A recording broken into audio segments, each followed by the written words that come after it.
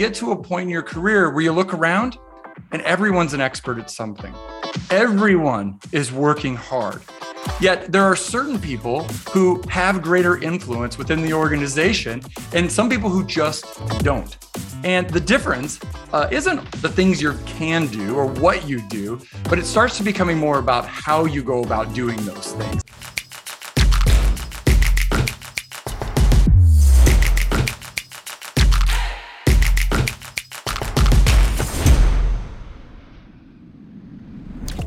On this episode of the Creator Community, we'll meet Jeff Shannon, co-founder of Consultancy Bravium Human Development, and now published author.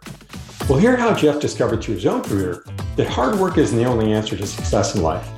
We'll discuss how the right mindset, habits, and behaviors are necessary to not just be credible, but highly believable and influential in your career. We'll also follow Jeff's journey to hear how his life lessons, focus on learning, and his own career experiences ultimately led him to publishing his new book, Hard Work is Not Enough. Check it out. Welcome to the second season of the Creator Community. This is a new podcast series from book publisher New Degree Press, or NDP. I'm your host, John Saunders, founder of Forward Advisory Solutions. This show is designed to celebrate, elevate, and showcase many of the incredible authors that have published their books with NDP. This year, 2021, NDP will cross over 1,000 published authors. In the show, we'll get to know the authors and their books, as well as give you a behind-the-scenes look at their journey. We'll find out what it takes to bring a book from an idea to being available wherever you buy books online. It's no easy task, but it's certainly doable with the right tools and structure. Today, I have with me Jeff Shannon, author of Hard Work is Not Enough, The Surprising Truth About Being Believable at Work. Jeff is a partner at Bravium, a boutique facilitation and executive coaching firm helping leaders be more strategic, innovative, and effective. He leads over 50 strategy and culture building workshops each year, which means he observes business professionals in the wild and develops strategies to help them operate at their fullest potential. Before Bravium, he was an award-winning brand director of a billion-dollar business. Jeff's book has a publishing date of early September 2021 and will be available then wherever you buy books online. Jeff, welcome to the show. Thank you, John. I'm excited to be here. It's awesome to have you. Quite a background you have. I'd love to dig into that a little bit more before we get started here. Can we share a little bit more about your background and, how did you land where you are? How did you navigate here so far? Yeah. So I've spent the last 5 years as a professional facilitator and executive coach. Oftentimes people ask me, what does professional facilitator really mean? And what that basically means is people hire me to design and lead more effective meetings. So be it a strategic planning session, an innovation session, a team alignment session. I design and lead those workshops so the people in them can really focus on the content and don't have to worry about all the details of ensuring that they have a productive and effective meeting. So I've been doing that for about 5 years with fellow author, NDP author Nicole Bianchi, author of the book Small Brave Moves that came out about 3 or 4 months ago. And prior to that, I worked at a company called Conagra Brands. I was there for 17 years. I worked in brand management on the banquet frozen meals business, which meant I was the GM for the meals and pot pies business that you see in your grocery frozen shelves. Before that, at Conagra, I was in finance. So I started out with a spreadsheet. And I was plugging numbers in and worked my way up to brand director, where I was being strategic and designing the future of the banquet brand. Quite a journey. Food, right? Food management to coach and consultant and master facilitator. I love it. Quite a nonlinear journey, it sounds like you've had, but I think we'll find some themes here as we go through it. So maybe a little bit. So that's more about your career and background journey. How did you land in the book journey? Where did that come about, or how did that come about? I heard this great story. So Kevin Keller, he was telling a story about a friend of his who is in his upper 70s or 80s. And he was talking about that he only takes on 5-year projects. So in his mindset, if a project isn't 5 years in scope, it's not big enough for him. And so he kind of sees his life as he's got 4 more big projects left in his life. And when I heard this story, I was really inspired because I thought, I've never done a 5-year project. I've never done a 2-year project. what would I do if I started writing a book? That could be a 1 year to 2 year project for me to start it and finish it. And that felt big enough to be challenging and take advantage of all the insights that I had been gathering and collecting as a brand manager, as a finance manager, as a facilitator and executive coach. So I could take all that information, turn it into a 2 year project, and really create value for other people. That's awesome. So inspired by someone who's been there and done that. I think someone once said to me, if you want to figure out how to do something, go ask someone who's done it already, right? And see how they did it successfully. That's awesome. So let's dig into your book a little bit. Hard work is not enough. Jeff, why isn't hard work enough?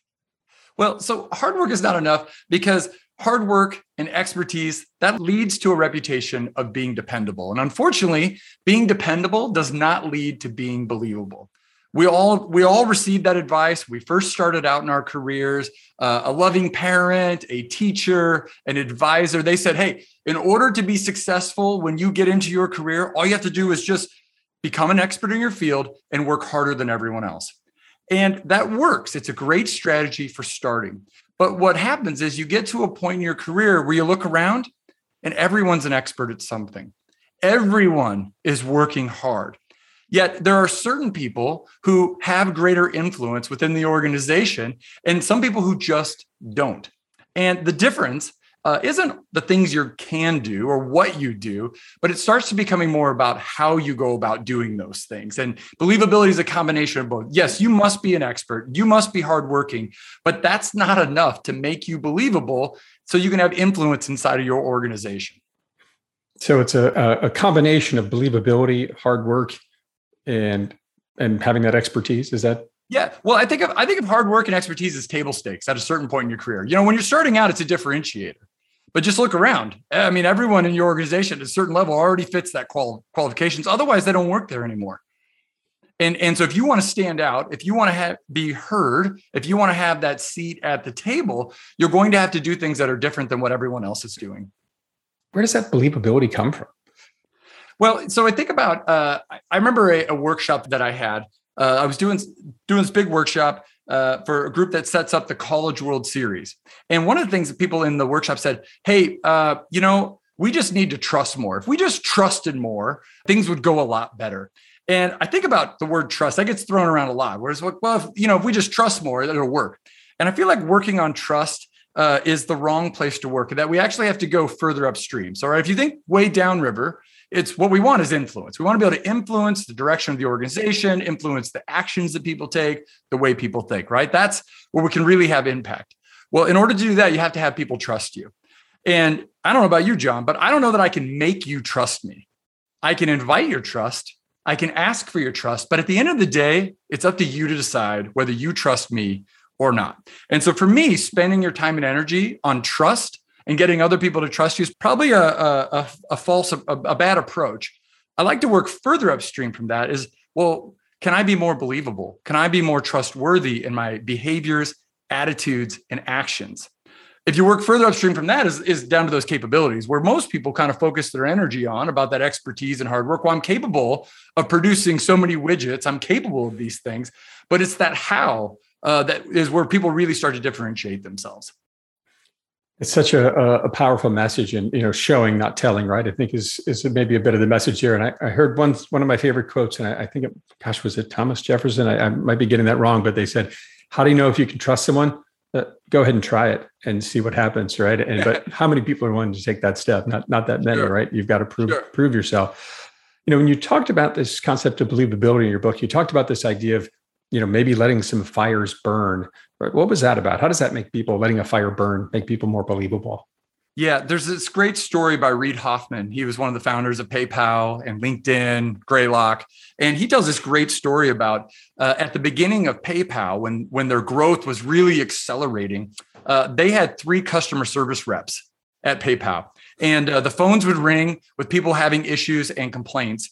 And eventually those 3 phones are ringing 24 hours a day as they continue to bring on users. And then eventually all the executive team's phones were ringing 24 hours a day. Every phone in the building was ringing 24 hours a day. And the team had a choice. Well, do we try to solve that right now, try to figure out what their problems are, or do we think of a big solution for future users that will solve all those problems all at once? And what they decided was they're going to let some fires burn. They're just going to let it happen. And at one point, they eventually came to Omaha, set up a call center, and set up processes and systems that eliminated all of those phone calls in the first place. And so I use that as an inspiration for, as we go around work and you ask people, hey, how you doing today? Oh, busy, super busy, super busy. Oh, I'm so busy. I'm drowning. I got so much going on. Let me ask you, John, when someone says it to you, do they seem very believable? Do they seem like they're on top of what they're doing? Do they seem like they have any sort of control of what's happening around them? No, because when we're so busy, we've lost the ability to have time to think, time to plan, time to project, time to be strategic. And so when I say you got to let some fires burn, I think the assumption is, well, at my level, I have to be super busy. And then someday when I'm a leader or an executive, well, then I'll have all the time in the world to be strategic. And what I would argue is, no, the people who figured out how to let some fires burn earlier in their careers are the people who make it to that next level. They are the ones, because once you demonstrate the capacity of being strategic, well, then when you get, that's what got you to the next level. I think being busy today and then someday you're going to turn it off. That's not really how it works. And so developing the discipline to allow some fires to burn today, just to say, you know what? I know it's a problem, but it's not a priority problem. We are going to live, even though that's not perfect. And I'm going to focus on this over here where I can have a larger impact. I appreciate you bringing that together with this idea of prioritization, right? Because you can think, oh, if I let this fire burn, well, I'm not doing my job, right? But at the same time, prioritizing your time, thinking about what's really important now and getting me to sort of 3, 6, 12 months down the road, as opposed to the end of this day. And oftentimes we don't. We get so caught up in working right in our business as opposed to on it, which I think is something we'll talk about here in a little bit as well. Appreciate that story. Yeah. You told another story about drinking the ants. What the heck is that all about? How does that increase believability? This is a story that came to me on a camping trip, actually, from a good friend of mine, Derek Neely. And he tells a story about a mission trip that he took to Guatemala. And it's 24 hours to get to Guatemala from where he left. He's going to be there for 2 years. And the day that he arrives, he goes out to meet with a family. And the family he's meeting with, they live in a small, a home or kind of a metal shack that had a dirt floor. And they're the nicest, politest people. And there he is in the room and very hospitable. And they say, hey, can I offer you a bologna sandwich? Absolutely. Thank you. And a glass of Tang. And the woman, the hostess, she walks out of the room he's in, and he looks down and he sees all of his food is covered in ants. His Tang live ants filled with live ants crawling all over it. And look, these folks are doing the very best that they can. And he's sitting there thinking to himself, I'm an American. I have a lot of privilege, and I'm going to be here for 2 years. I can either start picking the ants off, or I can drink the ants and just accept what comes on this trip. And he decided right then at that moment, he grabbed the glass of Tang and drank the whole thing. And he said, all the way to the very end, I wanted to make sure I had every single drop and every single ant drank.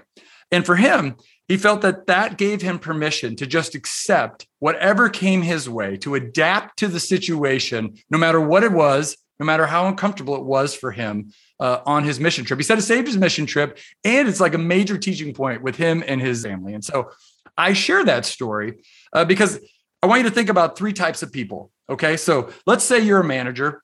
Let's say that you're giving out some work assignment. I've got a big work assignment here. I'm going to give it out. And you go up to the first person and you say, hey, I got this great project, great opportunity for you. And they say, no, thanks. Okay. The second person you walk up to says, oh, I'd love to do it, but, is it going to be too hard? Can I be done with it by the end of the day? Is it, I don't want to overstretch. I feel like I'm going to have to come and talk to you a whole bunch about taking this on. That's number 2. And you go to the third person who says, on it, got it. I'll take care of it. Which one of those 3 people are most believable to you? Right? The person who just says, hey, I don't know what this is going to be, but I'm going to accept it. I'm going to make it work. based on my experience and capabilities.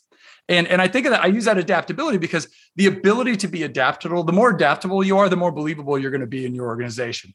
Organizations are about change. It is not going to stay the same for more than months at a time. Like, things are going to be different. And if you watch people in the organization, the ones who get on with the change and adapt quickly, just by their nature of that ability, make them more believable when they're talking and having a seat at the table in the future. I really like the sequence you're thinking through, which is this adaptability equals believability, which leads to credibility, which I think is really where you're trying to get to. And then this idea of bringing that all back to influence, right? At the end of the day, we all want to have influence, and people that can deliver influence, deliver change, and they tend to be the leaders in an organization. But I think I love this idea. I think it all starts with adaptability. Brilliant. When you think, let's get back to this on versus in concept, right? What makes working on the system or the process, the business, better than working in it? What are your thoughts on that? Yeah. So as you think about on the system or in the system, it's very natural to look at the work that's in front of you and accept all of the rules of the game as they were laid out for you, either spoken or unspoken. It's, hey, this is what we're here to do. I'm going to accept it, right? You can accept or challenge things that are happening in the current state, right? So if you think about that as a continuum, accept or challenge. The other state you can think about is in the future state. You can say, well, I can be pragmatic about the future, or I can be transformational as I think about the future. And so if you land in that, I accept the current state and I'm pragmatic about the future state, it kind of creates a 2x2 matrix, then I am working in the system. This is incredibly important. Lots of the work that we do in organizations are going to be in the system. We have to serve customers. We have to serve users. We have to create value by actually doing something. So that's not a bad thing. In versus on is not a mutually exclusive choice. Just to recognize that is that type of work, right? That it's in the system.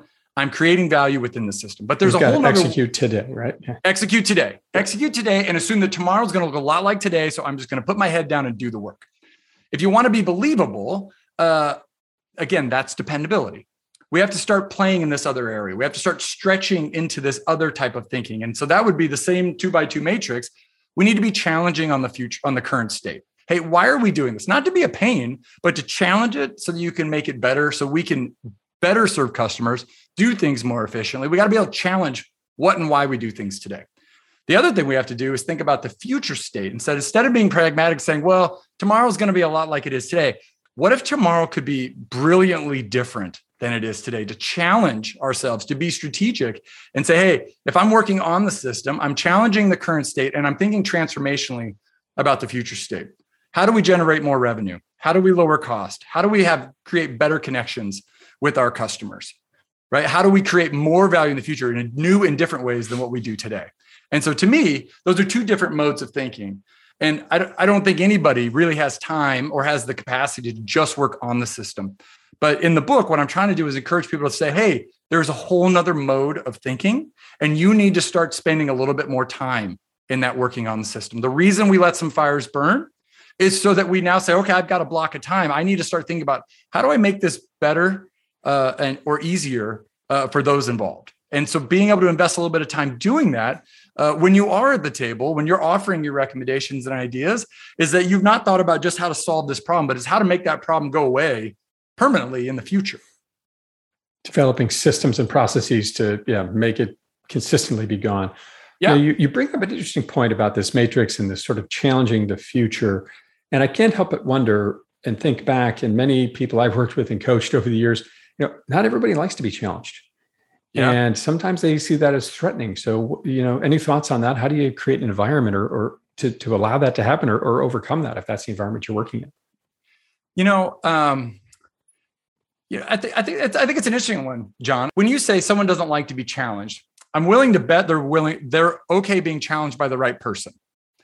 You know what I mean? I think if someone who's done their homework, someone who shows good intention and character and has a track record of results, when they challenge you, it's more accepting. When someone just challenges you on just, they've got no credibility, they're not believable, and they just challenge, well, then I think it's harder to accept, right? When you started building that track record of being believable, you start doing all these different types of things. I think that then gives you permission to challenge more. Does that make sense? Yeah. So you taking all of your themes here and giving yourself that credibility, that ability to influence to bring it forward. I was trying to look at it more through the lens of the leader and thinking, is there something the leader can do to help sort of create this environment to bring this, to make it happen more often? Yeah, I think there is, absolutely. I think that it's the ability to empower as a leader, to empower people by giving them responsibility and getting out of their way. The last chapter of the book is called Get Out of the Way. I think as managers and leaders, like, we think our job is to help, to offer advice, to lead from the front. And what I would challenge the readers is to think about that. Like, actually, I think what your job really is to do is to act more like a flight instructor than a pilot. Like, that's the analogy I use. I'll kind of explain that. A pilot's job is to get us from point A to point B as quickly and as safely as possible. Right? They have to be in control. They have to be responsible. They have to do all these things to ensure that we don't fail in the process. Right? A different mentality would be to think about it as a flight instructor. A flight instructor's job is to create more pilots. I mean, you have to be a great pilot to be a flight instructor, obviously, right? You have to be able to teach it. But a great flight instructor, if you picture yourself in the cockpit with a flight instructor who every time there was turbulence, they grabbed the stick and took over, or they're pushing buttons and telling you, no, over there. No, do this over there. Watch out for that. I mean, it's like, that was like learning how to drive with my mother, right? Like the backseat driver, right? Yeah, right. Like, will that person be a great pilot? Are they going to pass their test and be a competent pilot out in the world if they're always being rescued? If they're always being assisted? They're always getting someone to tell them exactly how to think? No. Great pilots have to struggle. That's why you have to have 1,500 hours of flying before you can even apply for a commercial license. Well, the reason it's 1,500 hours is because in over 1,500 hours, horrible things are going to happen to you in those 1,500 hours. And those horrible things are going to make you a better pilot. And as we think about managers, our job as managers, I would challenge us to think more like flight instructors. Our job is to let people fail a little bit. Now, don't let them run into mountains. Don't let them crash the aircraft. But if they got to deal with a little stress and they got to solve problems and build some confidence and resourcefulness, well, then that's exactly what our jobs are to do. Because at the end, as a manager, you'll be known as someone who's good at creating managers, not people who are good at getting stuff done. There's a difference. What a great analogy, the pilot versus flight instructor, and hire good people and let them build that believability, credibility, and help them get there. Really, what a great concept. Really appreciate that. Jeff, when you look back over the whole journey of the book and thinking back and this longer term vision you had a while back to even think about doing this, what's been maybe an unexpected positive you found from writing the book and going through this? John, I would say writing a book is honestly like it's almost like it's like a test, if you will, a test of yourself, because it requires all of your resources. And what I mean by that is like your physical presence, your emotional energy. I've told people, like, writing a book gives you all of the feels, the feelings of elation, the feelings of sheer terror, the frustration, wishing you were better, the inadequacy. That's a huge one. Even if you're very confident in your ideas and your stories, and even then, incredible amount of that feeling of inadequacy, like, well, what do I know? Who am I to write a book? And having to walk through that gauntlet of emotions, and then put time in the chair, right? Like, no book gets written if you don't put your time in the chair. Yeah. And like all of that stuff combined is like this test. I don't want to say a test of endurance, but like a test of will, a test of character, is the part that I thought hey, I got a lot of ideas. I get to practice this stuff live with people. So I took the best of my stuff. But even then, with all of that in my toolkit, it was absolutely a test of character to get from beginning to end. For me, I'm so grateful that I got to do it. Sounds like there's some really fascinating parallels between what your book is about and the journey you went on as an author, and some of this positive you're talking about, this test of character, being believable, being credible, and fighting your way through getting yourself to that stage in life. So maybe there's some interesting parallels between those two stories. That's fascinating to me. Yeah, because it's craft, right? Like, being a professional is a craft. And we treat it like a craft. Like an artist, you expect an artist to go and suffer for their art and to grow and to get exposure. But I think, like, when you're a business professional, it's like, well, no, I don't know. It's just, we go to work. It's like, well, no, like, being a business professional, being a leader, being a strong manager is a craft, and it has to be cultivated. And I think the exact same thing as you just pointed out is also the same about writing a book. It's a craft, and it requires all of these different skills that stretch and pull you in all these new directions that when you come out of it, you're like, oh, hey, I made it. There are some things that I wish I could go back and redo, but like, there's something to learn in that experience as well, right? Like the book revealed itself to me through the process. At the same time, it was revealing who I am in the process, which is just such a neat experience that so few people get to have. I'm just super grateful to have gotten to do it. So really got a good sense of your character as you went through this journey. What, if I could ask, what would you say was the hardest part about getting the book done? Hardest part for me, John, I would say the hardest part was like when we got towards the end to be like, okay, it's done. It's done. And I'll tell you a funny, can I tell you a funny story? Please, this is when you're like hitting send. Is this the idea? Well, just that, like, because part of the process is like, okay, if you're done, you need to say done. And like to write the words done. I mean, you've written a book, you know what I'm talking about. Like, so like, hey, everything looks good to us, Jeff. All you have to do is write, I'm done, or something to that effect at the end. And when you send us that, you can never change it again. And I had so much anxiety about that moment. I went back and forth with my wife. I wandered around the house. I actually let it sit there for like 3 days. You let it burn. It was just like, I let it burn, but I wasn't doing anything to change it. I just was like, but what if I'm not done? Like, what if I need another year? I can make this thing even better. And my wife, something I'm famous for saying in my workshops is done's better than perfect. And my wife, who is super good at saying things that I say back to me right at the perfect moment, she's like, hey, honey, just remember, done's better than perfect. And I was like, you know what? You're right. What a great partner. You're right. That's good. That's wise words. And so I sent the email and said I was done. And within 10 minutes, I found an error.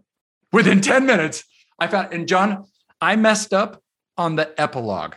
The very first thing that's in the book, John, page 4. Find it, it's like page 4, this massive glaring error that was invisible to me just 10 minutes prior. And honestly, it had been invisible to me for 2 months because I had already written that page months ago. I didn't catch it. No one else caught it. It's going in the book. It's that way. And so my thought was when I send out my initial books, I'm actually going to circle it and write in there, done's better than perfect.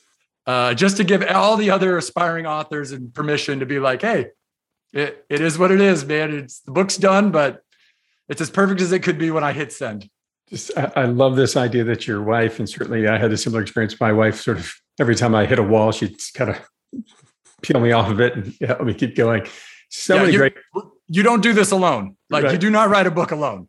It takes a village, I think, as someone once said. So many incredible messages about credibility and believability and driving influence. If you want to think about, what is your big message here, Jeff, that people can take away if they read your book? What are people going to take away? What do you hope they take away from your book?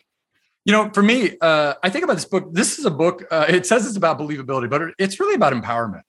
It's that you have a choice how you're going to show up each and every day. You can choose to just focus on that strategy of working hard, being expertise, and potentially being frustrated that you're not having the impact that you want to have. Alternatively, you can look at the situation, look at the environment that you're in and go, hey, maybe there's some things that I can control. Maybe I don't need one more certification or another degree. Maybe I need to look at the way I'm engaging with other people, my behaviors, my attitudes, the way I communicate and connect with other people, those soft skills that are often considered, soft skills. Are there some of those things that I can control each and every day of how I show up so that I can have greater impact and ultimately earn that seat at the table and be heard?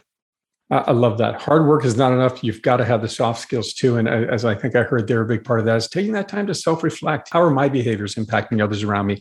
And what can I control to drive change? What a fantastic message. Hard work is not enough. Jeff, if people want to learn more about you and your book, where might they go? JeffShannon.com.